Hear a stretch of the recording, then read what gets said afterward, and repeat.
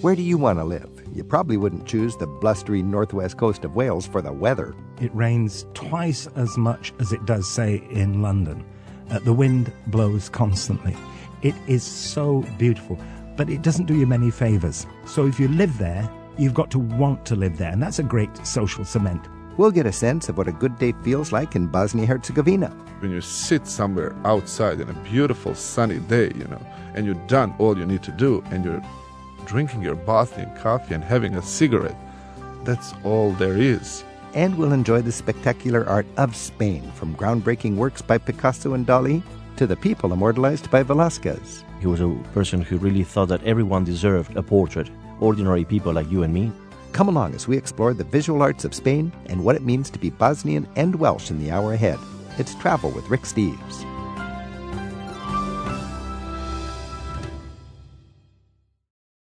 The ruins of castles and mining operations are evidence of the one-time might of the kings and industrial barons of Wales. Today's Wales is a mostly quiet part of Britain, with its own brand of Gaelic identity that hasn't faded away over the years. Coming up in the hour ahead, Martin Delandovitz tells us what it means to him to be a proud Welshman today. And guides from Bosnia-Herzegovina share how their complicated ethnic heritage contributes to what it means to be Bosnian today. Let's start today's Travel with Rick Steves with an introduction to the great art you can see all over Spain. Works by painters and architects who invented significant new ways of seeing the world, and of which the Spanish are rightfully proud. Madrid-based tour guide Federico Garcia Barroso is back with us right now to help us appreciate the visual art treasures of Spain. He's joined by Jean Openshaw, who co-authors the Rick Steves Europe 101 Art and History Guide. They'll take your calls at 877-333-RICK, and by email we're at radio@ricksteves.com. Federico and Jean, thanks for being here. Thank you. Hola. So Jean, how would you tackle appreciating the art of Spain? I would certainly hit the top ones. Just think about the Prado Museum in Madrid, arguably Europe's greatest painting museum. Mm-hmm. Also in Madrid, Picasso's Guernica, a monster painting that not only is a testament against modern warfare, but is so much part of the Spanish history with its horses and bulls and weeping women imagery, and gets right to the heart of Spain's Civil War. I'd certainly put on that list the Alhambra in Granada. This is 700 years of Muslim settlement in Spain. We think of this great Catholic country, but for 700 years it was Muslim, and this lush Arabian Nights wonderland is the best place to appreciate that. And finally, I'd say Gaudi's cathedral, unfinished cathedral of Sagrada Familia in Barcelona. This kind of gives the grandeur of Spanish dreams in this cake melting in the rain sort of architecture with these soaring towers that's become very much the symbol of the city of Barcelona. So there's 4 art treasures that could hold their own against art treasures anywhere in Europe, I would say. Federico, when we're thinking of the Prado, Jean mentioned it's got an incredible wealth of paintings. I would call it my favorite collection of paintings in all of Europe. Why would Madrid have so many art treasures? The reason, the capital of the Spanish Empire. It's an example of how important Spain was in the past. Exactly. That is actually the best way to make our legacy tangible. You see, to see the history of Spain is right there in that museum. A lot of famous Flemish paintings are in Spain. Obviously, because the Netherlands was actually a Spanish colony a long time ago, yeah. Now, Jean mentioned the Guernica, this incredible painting by Picasso. In a lot of ways, the painting of Europe, when you talk about the struggles of the 20th century, when you, in your city of Madrid, think of the importance of Guernica to the Spanish people, what is it? The reason why Guernica is actually located in Madrid is because Picasso was the curator of the Prado Museum in those troubled years during the Spanish Civil War. And that is obviously his cubist interpretation about the Spanish Civil War. For many years, that painting was actually in exile. It wasn't even in Spain. It was in New York City. And that's because Picasso insisted that painting, which was so much against the current government of Spain, Francisco Franco, he would not allow his painting to be in a Franco-ruled Spain. And it wasn't until Franco finally died and a new democratic regime came in that painting could be repatriated and brought back to its homeland. So Franco dies in 1975. Did Picasso live to see that? Oh, it's a solid story. He died 2 years before. He died 2 years before his painting went back to his homeland. Federico, when you go to a gallery in Spain and you want to appreciate Catholic Spain, what's some advice in that regard? Well, we have a master called Velázquez, and then we have to remember that we also have other painters like Murillo, Zurbarán, and Rivera. And those are actually the painters. In most of the cases, we are talking about devoted men who really, really were deep believers, you see, and they Catholic people who really wanted to show to you the beauty of Mary, the Immaculate Conception. Gene, is most of this part of the Counter-Reformation sort of propaganda art for the church? Yes, it is. I mean, if you think about that big watershed time in Spain's history, 1492, not only did Columbus sail the ocean blue, but it was also the time when Muslim occupation ended. It was the time when the Jews were exiled, and suddenly you had a nation state that was under Catholic kings, and it became ultra-Catholic. Madrid-based tour guide Federico Garcia Barroso and art historian Gene Openshaw are introducing us to the great visual arts of Spain right now on Travel with Rick Steves. We're at 877-333-7425, and by email, it's radio@ricksteves.com. And Mandy has emailed us from Morgantown in West Virginia. And Mandy writes, as a recent graduate with my bachelor and master degrees in art history, I was thrilled to visit Madrid and Barcelona a few years ago during a backpacking trip around Europe. One of my most memorable moments was viewing Diego Velázquez's Las Meninas at the Prado Museum in Madrid, and then going to the Picasso Museum in Barcelona, viewing 44 interpretations of that same Velázquez work that Picasso painted. That's a great moment, isn't it? First of all, Gene, I think Las Meninas is considered by some people to be the greatest painting ever. What is it about Las Meninas and Velázquez? Las Meninas, some people may not know it by its title, but when you see it, you go, oh, that painting, painting. Mm-hmm. It's that one where there's a little princess being attended by her courtiers, and there's people in the background and so on. And the very fact that Velázquez could capture a single moment without giving that sense of these people posing for it, that was groundbreaking in art, a certain naturalness that we now take for granted, but that at the time was completely unprecedented. And Velázquez could have just earned his pay as painting the royal family looking good, but he really took it farther, capturing those intimate moments. Velázquez was an extraordinary human being. He was a really wonderful man and very ethical person who really thought that everyone deserved a portrait. Ordinary people like you and me, not exclusively kings and queens. And we can see that in Las Meninas. I really tell people that that was a 3D movie in those days. Yeah. You see, because you are part of the story. You are there. And those people, those characters, they know that you are there. They're watching you. You're watching them. I remember there was a time when there was a rope banister in front of it. It was almost like they had to remind people not to walk into it. Like people put a decal on a sliding glass door, so you don't walk into it. Thomas is on the phone in Colorado Springs. Thomas, thanks for your call. Well, thanks for having me on, Rick. My family and I had an opportunity to visit northern Spain and went to the small city of Comillas, Spain, along the northern coastline, and had a chance to see an Antoni Gaudí home. And, of course, Gaudi's known for all of his structures and architecture, but really in Barcelona, especially with the cathedral there. We just fell in love with the small home there in Comillas that we weren't even familiar with. And so my question really is, what other hidden gems of architecture or art that we should be made aware of that are hidden and dispersed throughout the country of Spain? I'm going to give that question to Federico Barroso because I am challenged in Spain just by the marketing difficulty that some architects will have just by how do you say their name. We can say Gaudí. Mm-hmm. In the Art Nouveau movement, there were other artists that should be household names, but I just think there's a practical reason there. And also, I'm wondering, are there other architects outside of that era from Spain that Federico would like to share? Federico, what's your take on that? Well, actually, when Gaudí is, I can see that you discover Capricho, the Capricho at Comillas, because Gaudí was mostly sponsored by the Catalan nobility, and then we occasionally find some of his buildings in other places like León, Astorga, occasionally some small towns in northern Spain.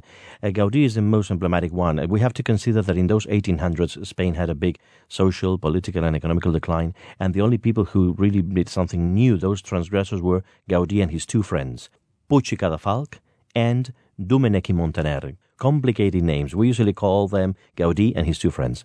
Even in Spain? Yeah, even in Spain. Oh, that makes me feel much better. And Federico, are there other great architects that we should know? We have actually, just an example, in Madrid, Antonio Palacios.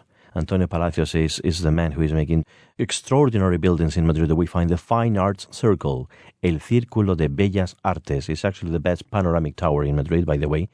And then we find in the top of the tower Minerva, or Athena, the goddess of wisdom. So this is a modern architecture. It's a modern architecture, actually, that is from the beginning of the 1900s. You know, I love that. In Madrid, you can take a public bus from the Prado, and you can go see a lot of the great skyscrapers and modern art, which needs to be looked at also. And can I add the man that is perhaps the best known outside of Spain right now as an architect, Santiago Calatrava. Now, people may not know his name, but if you're driving through Europe, you're going to go over his bridges. If you're traveling on a train, you're going to go through his railway stations that he's designed. And his work is these soaring roof lines and his bridges are almost like ships with a mast and rigging and sails, and it kind of reminds you in some ways of Spain's maritime heritage as they sail into the future. This is Travel with Rick Steves. We've been joined by Gene Openshaw, the co-author of the Rick Steves Europe 101 Art for Travelers Guidebook, and Federico Garcia Barroso, who's a guide who comes to us from Madrid. Gene, one last tip for anybody going to Spain to just get a little better connected with that Spanish creative spirit. Let's take the Dalí Museum. Salvador Dalí, of course, was Spanish, and the Dalí Museum is a place not too many people get to, but it's easy to. It's just a short train ride out of Barcelona in the town of Figueres, which is where he was born, and it's just what you may expect, a surreal experience. You walk through and you see some of his paintings and some of his creations. You can see a couch that looks like Marilyn Monroe's lips. You can see fruit stacked atop a column. It is a surreal experience. It's fun. Anyone can appreciate it. And I think it's, to me, Spanish art is hard to categorize because there's so much to it. And in a way, Dalí, with his surrealistic juxtaposition of images, took so many of the elements of Spanish culture, threw them in a blender, and then splattered them on the canvas. And I think that's a great way to appreciate the many layers of Spanish art. The Dalí Museum outside of Barcelona in the town of Figueres. Federico, what would your tip be for making sure people get a little better appreciation of the Spanish creative spirit? I want to share with my friends that little chapel located in Madrid next to the river, a place called San Antonio de la Florida, where we find those frescoes by Goya, something quite unusual, really unique. Before he became a royal painter, working exclusively for the royal family in the royal palace, he painted those frescoes. He left us a gem, and it's just a little secret that we have there in Madrid for those people that already know Goya inside the Prado Museum, that they go outside and they find that those magic frescoes by Goya. Frescoes in a sort of ensemble. Oh, yeah, in ensemble. And that's the beautiful thing. It's sort of in situ, this ensemble. You appreciate the mastery of Goya. Gene and Federico, gracias. Gracias. Gracias. March 1st is St. David's Day, honoring the patron saint of Wales. Martin Delandovitz would politely suggest that it ought to be a bank holiday too. He joins us next to take your calls on travel to Wales and help us all get a better appreciation of what it means to be Welsh. We'll also explore what it means to be Bosnian in just a bit. It's Travel with Rick Steves.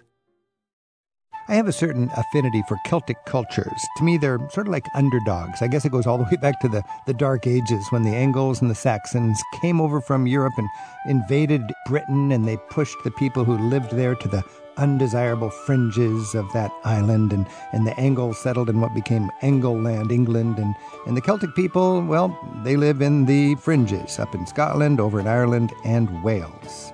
The Welsh culture is about as Celtic as they come, but in the mind of a traveler, Wales generally plays second fiddle to its Celtic cousins in Ireland and Scotland. It's just not on their target from a travel point of view, and I think it should be. We're joined today by a friend of mine who's a tour guide from Wales, Martin Delandovitz, and we're going to talk about what's distinctive about Welsh culture. Martin, thanks for being with us. Thank you for having me, Rick. Give us a quick primer. How is Wales part of the UK, and what's its relationship with England and with its Celtic neighbours? Right. Britain is a geographical term. It's an island. It comprises England, Wales, and Scotland. And Wales, it's on the west, it's on the left-hand side. In size, it's about the size of Delaware, or 6 Rhode Islands, and it has only 3 million people. So it's not very big and it's not very prominent. But legally, it's tighter to England than legally Scotland it is or tighter. Ireland? The difference is that the King of Scotland, James VI of Scotland, became the King of England, James I.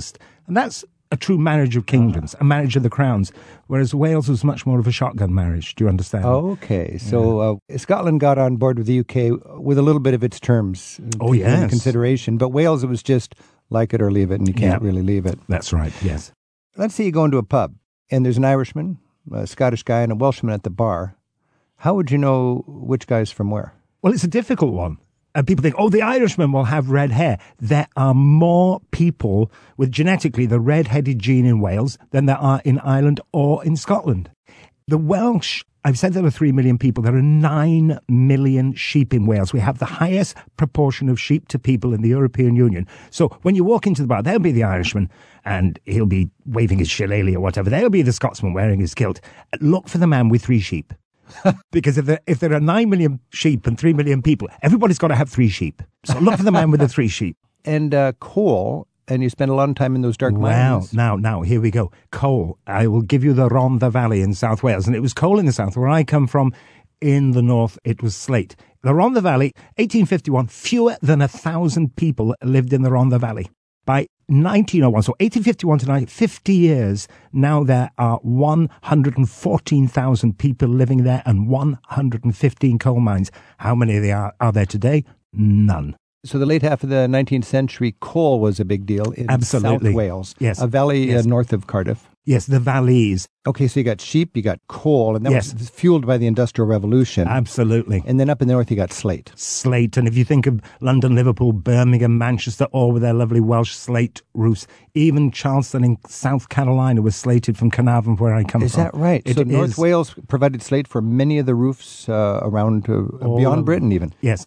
What's the deal with the Welsh culture and singing? Because I think of a Welshman as a choir man more than Scottish and Irish people. So what I've just said about the Rhondda Valley is symptomatic, or is emblematic, if you like, of the industrialisation and the urbanisation of Wales in the 1800s and early 1900s. But as I've said to you, the coal mines have now gone.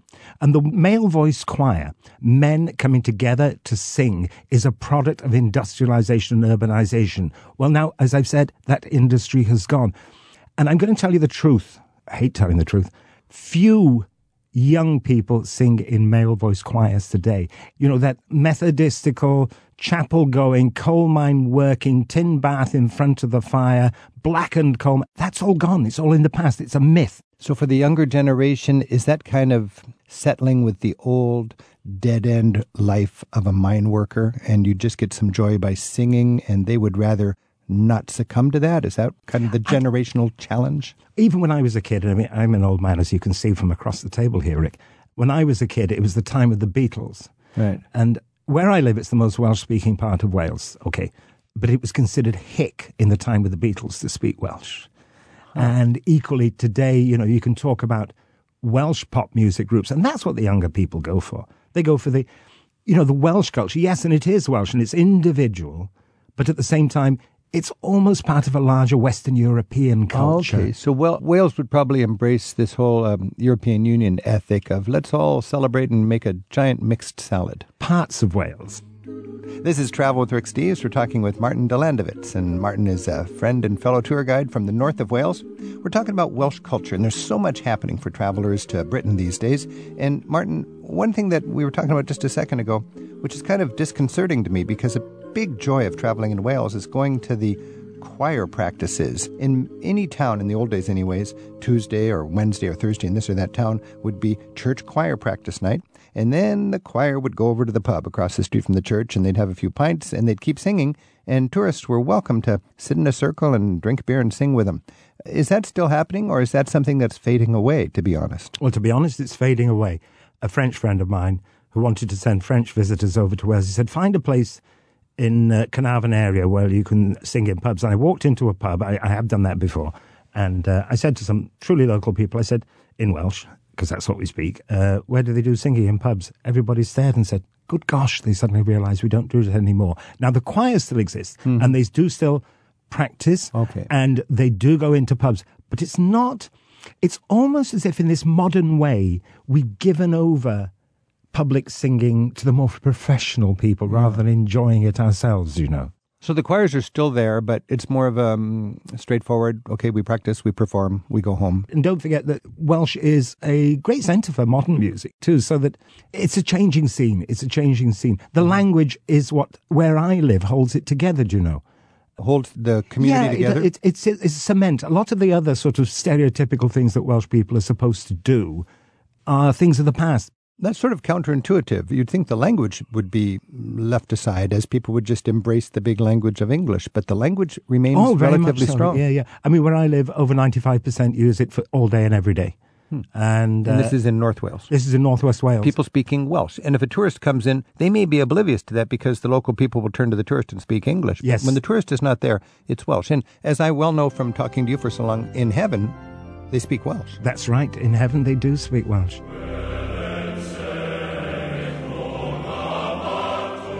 So the language, is it something that the government pushes, or is this an indigenous natural yearning to have their own language? Who's pushing not only the survival, but the growth of the old Welsh language in an island that is predominantly English? Right. I live in the northwest of Wales. It rains twice as much as it does, say, in London.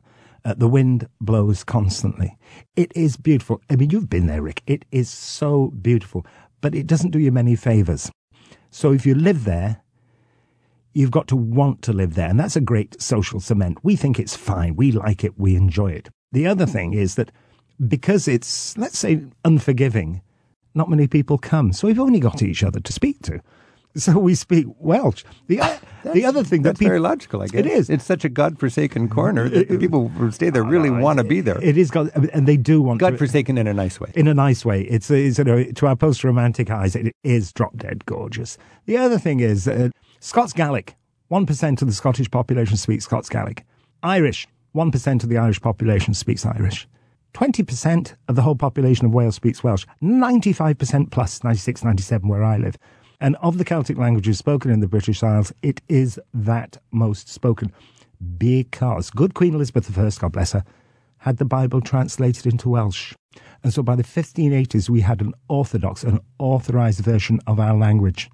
That was an exemplar. In the 1570s? 1580s. 1580s. Yes. 88, I think, yeah.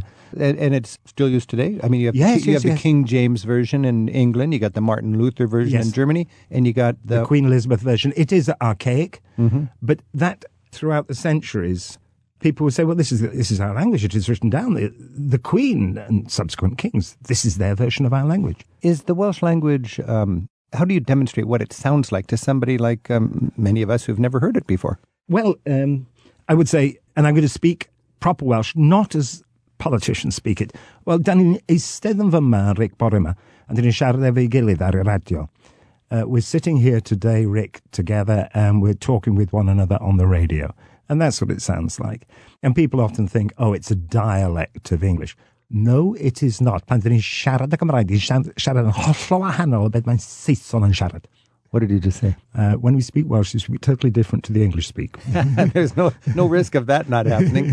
What's a key phrase I should know as a traveller in Wales? Well, the catch-all word is iawn, spelled I-A-W-N, I-A-W-N, iawn. Just say iawn. Iawn. Iawn. Now, iawn is, I'm walking down the street, I meet you, and I will hold up my thumb in the affirmative, and I say, iawn, are you okay? And you'll put up your thumb and go, iawn, reply. Hey, I like it. Let's try it. Iawn. Iawn. I'm there. I'm in Carnarvon. Yeah, that's right. I see you walking on the street.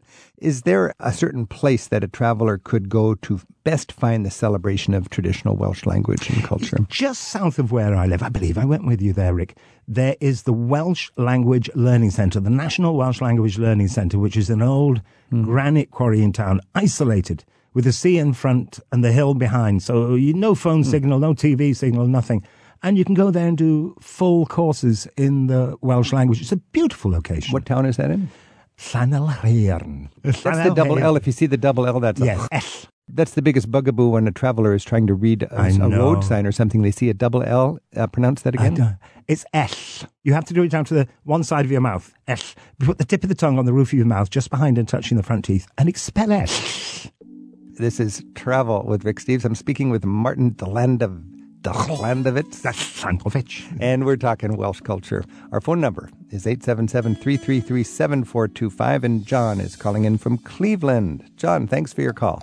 Yes, so I'm going to be traveling to Wales with my family this year. My son is only 8 months. He'll be about a year when we travel, and I'm wondering if there are any little kid-friendly ways to experience Welsh culture. Specifically, my wife is going to be at an artist residency in Corus, so I'm not completely familiar with the geography, but I know it's somewhere in the northwest, in between where you are and Snowdonia National Park. So I'm just looking for some general recommendations along those lines. Well, do you know, in that area, Snowdonia National Park, so you've got mountains. They're not big mountains, but they're the biggest we've got, so you just have to stick with those. And lots of lovely walks. And then 20 minutes from the mountains, you're at the seaside. One of the things that I used to take my kids to, I had two daughters, they're old and in their 20s now, over on Anglesey, which if you're in Snowdonia, it's only 45 minutes. The sea zoo, you know, it's just all native wildlife. And The sea zoo, and they got all the, all the fish and things that you see in the. And my kids used to love that, and just sort of just messing around in these beaches, go and look in the rock pools, and then you can find the little crabs and so on yourself. The slate industry up in the mountains by Llanberis produces some really weird environments. You know, these great holes that were carved out of the mountain and now are just so silent and so nowadays often full of water. So there's that lovely blend of the mountain and the sea, all within half an hour of one another. So for a kid, it's wonderful sights, beautiful sights. When I was thinking of John's question about with a small child things to do in North Wales, there's a garden. What's the famous garden? Bodnant. Bodnant Garden is just a glorious natural. It's like a giant, somebody's lovely yard to play in. There's a steam train, which kids who like steam trains. Isn't there a famous one that goes up Mount Snowdon? There's one that goes up Snowdon, then there's one that goes from Carnarvon to Porthmadog. And these are narrow gauge? Yeah, narrow gauge, 1 foot 11 and and a quarter. They just yeah, that's right. Steam, and it just takes you back 100 years. And there's that Coney Island resort that Americans don't even know about, just next to Conway. Oh, Llandudno. It's got a pier you can go out and you can get the candy floss, which is cotton candy and caramel covered apples and all sorts of really fun traditions that just kids go wild.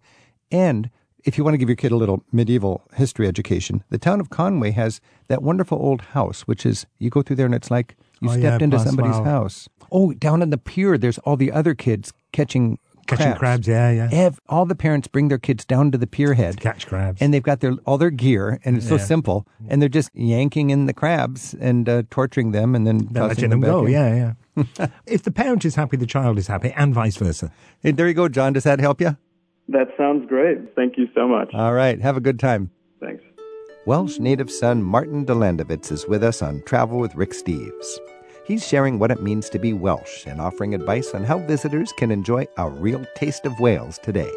We're at 877-333-7425, and you can reach us by email at radio@ricksteves.com. Joanne's calling from Seattle. Hi, Joanne. Thanks for your call. Hi, Rick. Hi, Martin. Hello. Yes, my family surname is, and I'll massacre the pronunciation, but it's Llewellyn.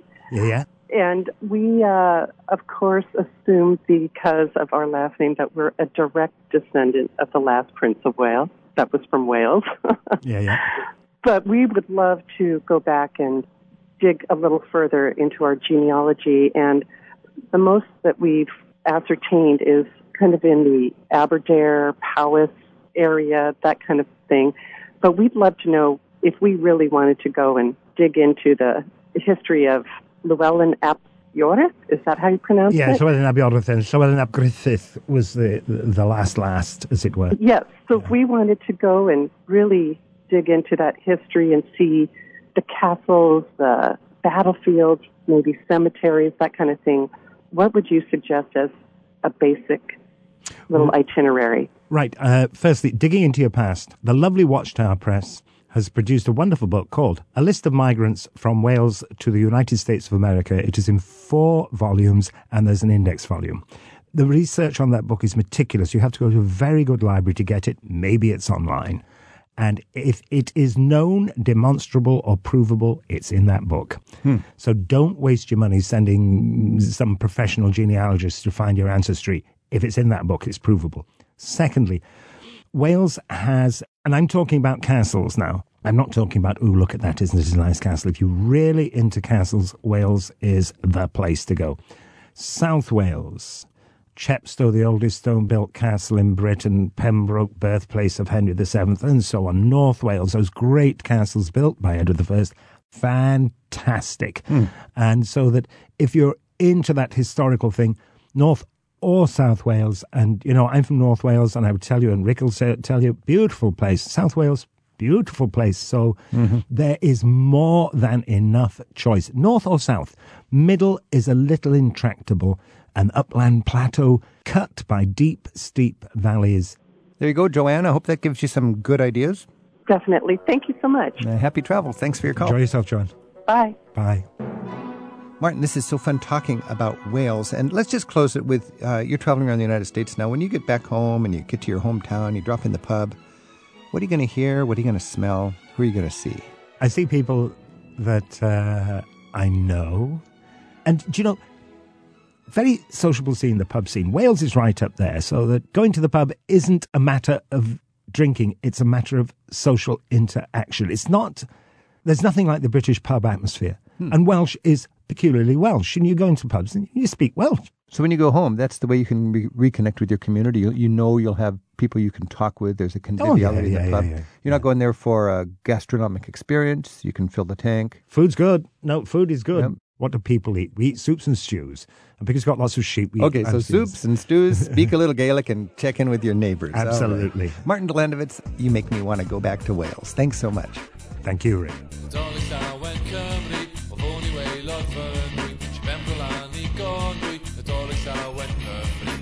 Another destination that can teach us a lot about what it takes to live together is Bosnia-Herzegovina. Guides from Bosnia join us next to take your calls at 877-333-7425 and tell us what you'll find in their country on the Balkan Peninsula. You're listening to Travel with Rick Steves.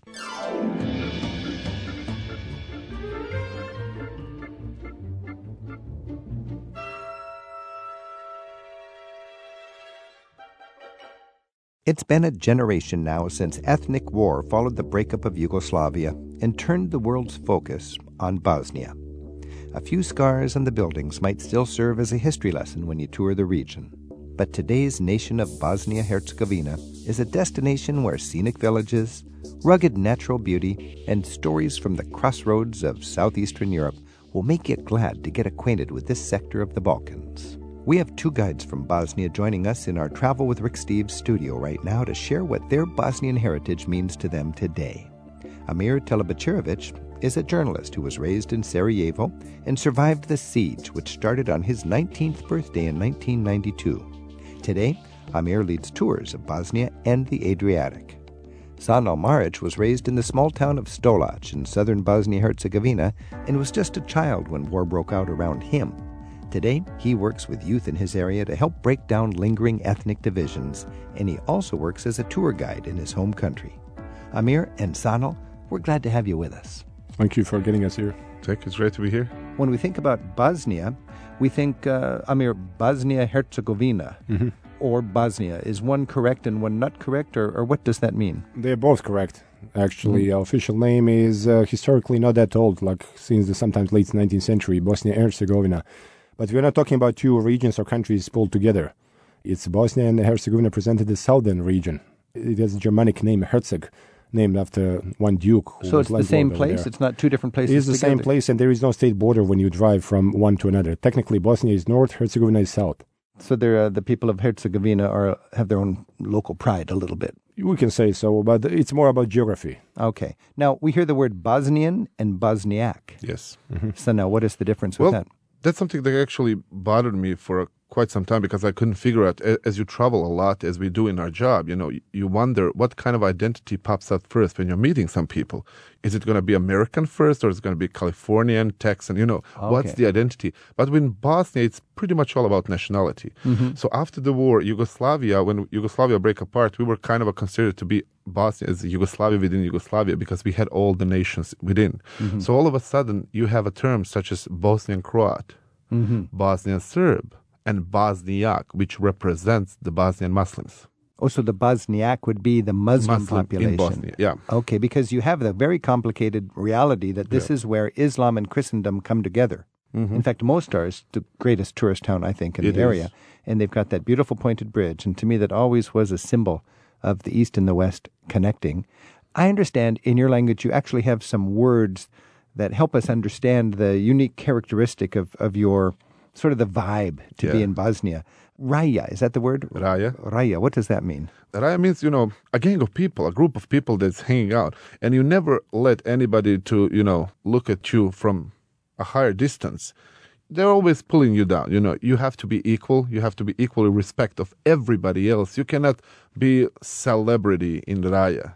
So to be that's just a interesting. common, You go home, you could be a famous musician or a famous politician or businessman. You come back to your friends, your old school friends. I'm just Sanel from the neighborhood, There's no Just another guy. One of the things a lot of American celebrities are coming to Bosnia because they feel that nobody's chasing them, nobody's screaming. They're just... Is that the way it is on the streets? You won't. Yeah, I mean, pretty there's- much. he's the president of Bosnia. It's just nobody's another guy. going to scream after like you or that. call you. Yeah, I it's like cool. that. It's cool. I think there's a little bit of that in Slovenia also. Yeah. I Because think it's kind of a Balkan thing. It's a Balkan thing, yeah. Hey, Amir, when you go to Bosnia, there's another word that's interesting, chafe. Yeah. Chafe. Tell me about that. Let's play a little etymology. It comes from the Persian word kaif. Chafe is more like Slavic pronunciation of the same word, which, as we figured out by now, can't be translated easily. But that's unique feeling when you get into that. Or it can be described, for example, like you feel like doing something. Even it's against all odds. You feel like it's breaking a wall with your head, but you just feel you want to do that. You It's your just chafe, feel like you your want to... own chafe. So you've got this personality quirk, and if you want to hit your head against the wall, that's just his chafe. But it's not rebellion.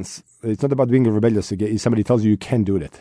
Could be something simply that moment. It's your chafe, your specific feeling. You feel like you need to do that, even if it doesn't make sense always. Sometimes it does, sometimes it does not. So people give people the flexibility or the freedom to be individuals? Yeah. Is that what that is? Does it show Yes. itself in little things like how you drink your coffee or something like that? Yes.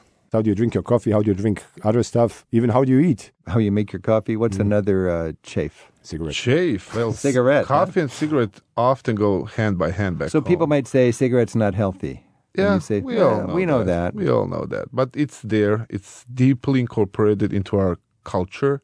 Entire word chafe kind of goes around it because when you sit somewhere outside in a beautiful sunny day, and you've done all you need to do, and you're drinking your Bosnian coffee and having a cigarette, that's all there is. It's just enjoying it, soaking the sun. And if you're in mood to have some company, great. If not, please don't disturb my chafe. Another word, merak, Merak. That's just a feeling like when you're eating something. when you're eating something. Like when you're eating something that you know it's not good for you. Right. But you're fully enjoying it. You're So still, there's you no don't guilt. care. There's no guilt trip. There is no guilt trip. You're just, this is like, You can't be on a diet when you're facing this beautiful baklava. yeah, there you go. It could be a collective feeling, not just one person. Merak can refer to entire. For example, here there are three of us here. We can feel merak, kind of like we are relaxed spontaneously. Okay. So it's a sort of a communing together. Yes, and it doesn't have to be appointed. You don't say like, let's have a merak tomorrow at 8 o'clock. It should come spontaneously, of course. This feels like it has very, very deep roots, and it's something that you can sort of relate to each other. And when you get home, you're probably glad to be back at that. Yeah. Yeah. This is Travel with Rick Steves. We're talking with Sanel Meric, and we're talking with Amir Televicerovic. We're talking about Bosnia. Our phone number is 877-333-7425, and Elizabeth is calling from Nashville in Tennessee. Elizabeth, thanks for your call. Hi, Rick. How are you? We're doing great. Do you have a comment for Sanel or Amir? Let's see here. I've been to Bosnia a couple of times now. I'm from Nashville, born and raised, and have married my husband, who is originally from Bosanski Brod, which is north. So we've been a couple of times. It's just a wonderful place. And now we have a little boy who is 6 years old and becoming very curious about where Dad is from. And we're just sort of learning how we explain how Dad got here, why Dad doesn't live in Bosnia anymore. So I don't know if you have any experience, if your guest has any experience of that sort of story. So your husband left during the war there? Yes. Okay, so now they've got a son, and he's wondering about the story of Bosnia. Of course, he'll want to know the story of his father, but also Yes. what is happening today in Bosnia. How are things between the sects? I mean, the reality is people's fathers may have been shooting each other, and today we have, I would hope, Merek. Yeah, it would be good for any American who wants to understand Bosnia to separate two things, cause and consequence of those wars. So it's true, we do have some kind of, as you would call it, like sectarian tensions in some parts of the country. Not to this everywhere. day. To this day, yes. Mm-hmm.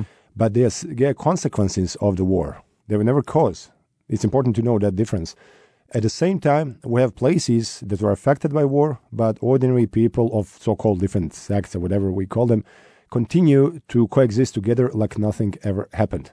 In other words, it's not black and white situation.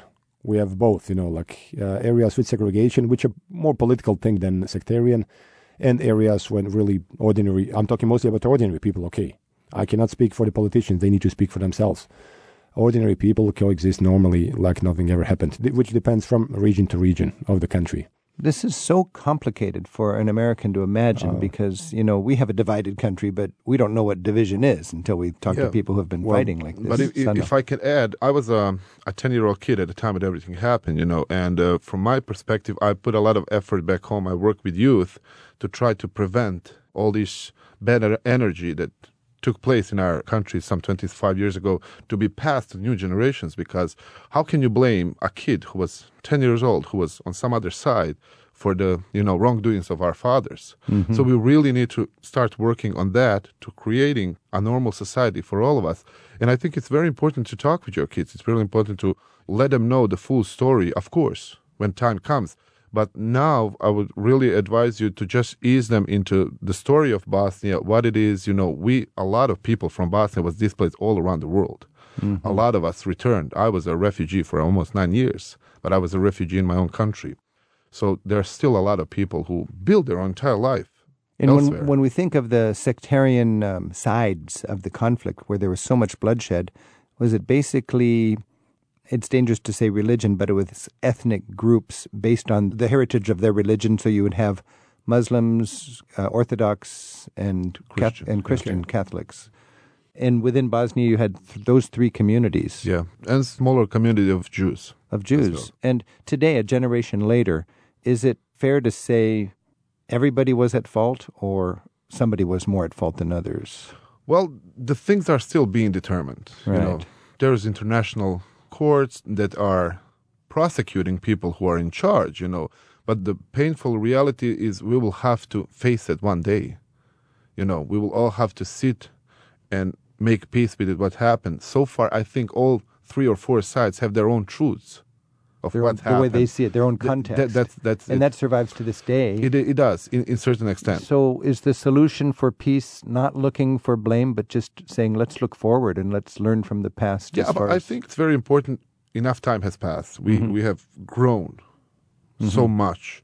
And I think it's fair enough to say we are ready to sit down and to have an honest, face-to-face, let's check the reality. Let's see what happened there. So, Elizabeth, are you going to take your family back to Bosnia?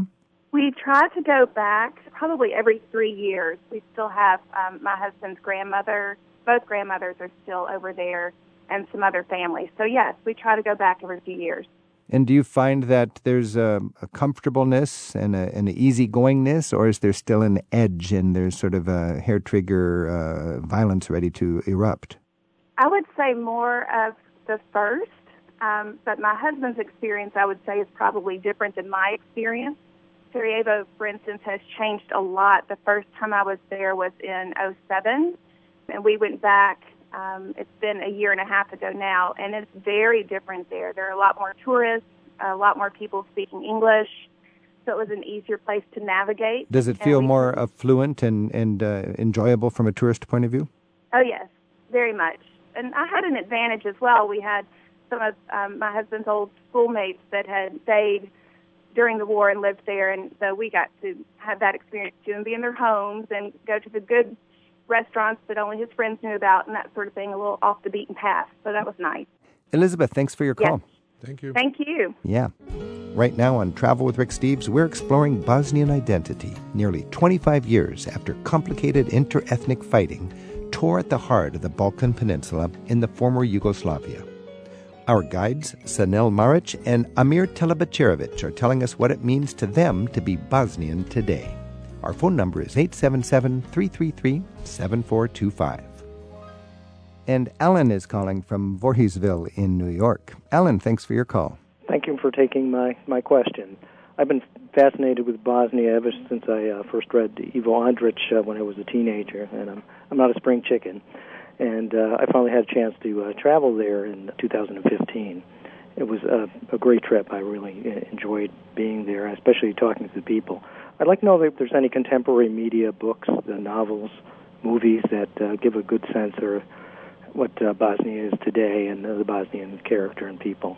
First of all, you were reading Ivo Andrić and his novels, and both Sanel and Amir shook their heads. What does Ivo Andrić mean to you, Sanel? Well, he was one of our well-known writer. He was Nobel Prize winner for that particular book. So you feel a little bit of pride as soon as you hear somebody in America reading these novels. Bridge on the Drina River? Yeah. Drina is a natural boundary between Serbia and Bosnia. So the bridge would have been right on the front. And it's still, even in the 60s, the book deals with a heavy situation in the area. So, Alan, what was your takeaway from Ivo Andrić's book? Well, it struck me as a society in which people of very different backgrounds were able to get along in communities and were able to come together in times of crisis. I've also read the Bosnian story, which takes place in Travnik, which was also fascinating, too, because it was from the perspective of French diplomats during the Napoleonic period. It's a great novel. Anybody who's thinking of going to Bosnia should really read it. Okay. Now, Alan's question was, is there any other books or documentaries or movies that you would recommend for people who may be traveling to Bosnia and that'll give them a better context? If you like graphic novels, okay, I'm literally not using word comic books, so I'm not talking about Spider-Man and Batman, but graphic novels. There is a work of Joe Sacco, S-A-C-C-O, his second name. He wrote excellent, it's his masterpiece, called Seferia Goražde. Then The Fixer, also named Story of Sarajevo, during the war and currently. The Fixer. The Fixer, yes. Also graphic novel, also from Joe Sacco, also in English. And also since, Alan, since you like Bridge on the Drina River, you may like the author Meša Selimović, who was also one of the best writer ever in Southern Slavic languages, 2 books called The Death and Dervish and The Fortress. The Death and Dervish. I've read The Fortress. Okay, so you know what I'm talking about, and you can find them on Amazon, and that can help you. And for documentaries, I would recommend you The Love of Books, Sarajevo Love of Books, the story of the people who were risking their own life under sniper fire to save one of the oldest and the greatest libraries, ancient libraries in Sarajevo. Called The Love of Books. The Love of Books. A documentary. It's made by BBC, yeah. Sanel. And I would just add something that was very fascinating, and it's very intriguing to see. HBO's documentary on Houston, We Have a Problem, which deals with how Tito sold space program to the United States. And mainly it was filmed in Bosnia because we had the biggest base there, and all this, what was happening, it was so fascinating to see. They did a very good job. That sounds interesting. And they used quite a lot of original footage from Nixon, Tito, so you have pretty much a very nice mix there. What was the connection with Tito and our space program? Yugoslavia had a space program, and we were talking about the time when we had a race with U.S. and Russia, and you know, of course, and Yugoslavia was the bridge in some ways between Washington and Moscow. The first liner in front of the Cold Wall there, and they took advantage to sell something that wasn't tested. Okay, and Americans were kind of furious when they tried it and failed. Oh no, Houston, we've got a problem. Ellen, thanks for your call. Well, thank you very much. By the way, the best baklava I've had was in Sarajevo. Hey, that's a good tip. All right. You need to go to Mostar. Okay. Thank you very much. Thank you, Alan. Mostar and Sarajevo, 2 great cities, wonderful, wonderful historic and cultural centers in Bosnia. This is Travel with Rick Steves. We've been talking with Amir Telebacerovic and Sanel Maric. Amir and Sanel, I know that Bosnia is known for its humor. It's kind of dark humor. Yeah, it is. It is. And with your heritage, it's understandable. Politically incorrect, actually. So Politically, is there a little bit of Bosnian humor you can share with us as we close our discussion? There is, but I don't know much about where are the limits of the political correctness here. Can I try? Yeah. It's not offensive to anybody. So we had a flood 2 years ago, which was really bad one. So just to show you the spirit of Bosnian. And, news reporters all over the country trying to film, save people, And there was one guy sitting on the first floor of his balcony. Everything's gone. And he wrote a sign, "Beware of sharks." Usually our people flip, you lose everything that you had. Yeah. But he was like, what can I do? What can I do? And he made this gigantic sign just to joke about it. "Beware of sharks." Bosnian humor. when everything is going wrong, well, let's make a joke. What or can like, you do? yeah. During the war, the people are wondering why there was a lack of interest of international community, UN, etc., in intervening in Bosnia, stopping the war and ethnic cleansing and so many bad things that happened. And then we came to conclusion, Bosnia is the only country that has certain Muslim population, but without oil. Without oil. Yeah. There was no So interest. there was to no make interest in it, international- right? No oil involved. This is Travel with Rick Steves. We've been talking about Bosnia with Sanel Maric and Amir Telebicarovic. Thanks, both of you, for the insight into your country. Thank you for having us. Travel with Rick Steves is produced at Rick Steves Europe in Edmonds, Washington by Tim Tatton, Sarah McCormick, and Isaac Kaplan-Woolner. Our website is managed by Andrew Wakeling, and our theme music is by Jerry Frank. You can listen again whenever you like and find out about our guests and the notes for each week's show. Rick also has an app for your mobile phone with self-guided walking tours to many of Europe's most popular destinations. You'll find it all in the radio pages of ricksteves.com. Rick Steves has spent a third of his adult life in Europe researching and writing guidebooks. Europe Through the Back Door teaches the skills of smart travel. Travel as a political act adds meaning to the journey. And Rick Steves' best-selling country, city, and pocket guidebooks cover every corner of Europe. To learn more, visit the travel store at ricksteves.com.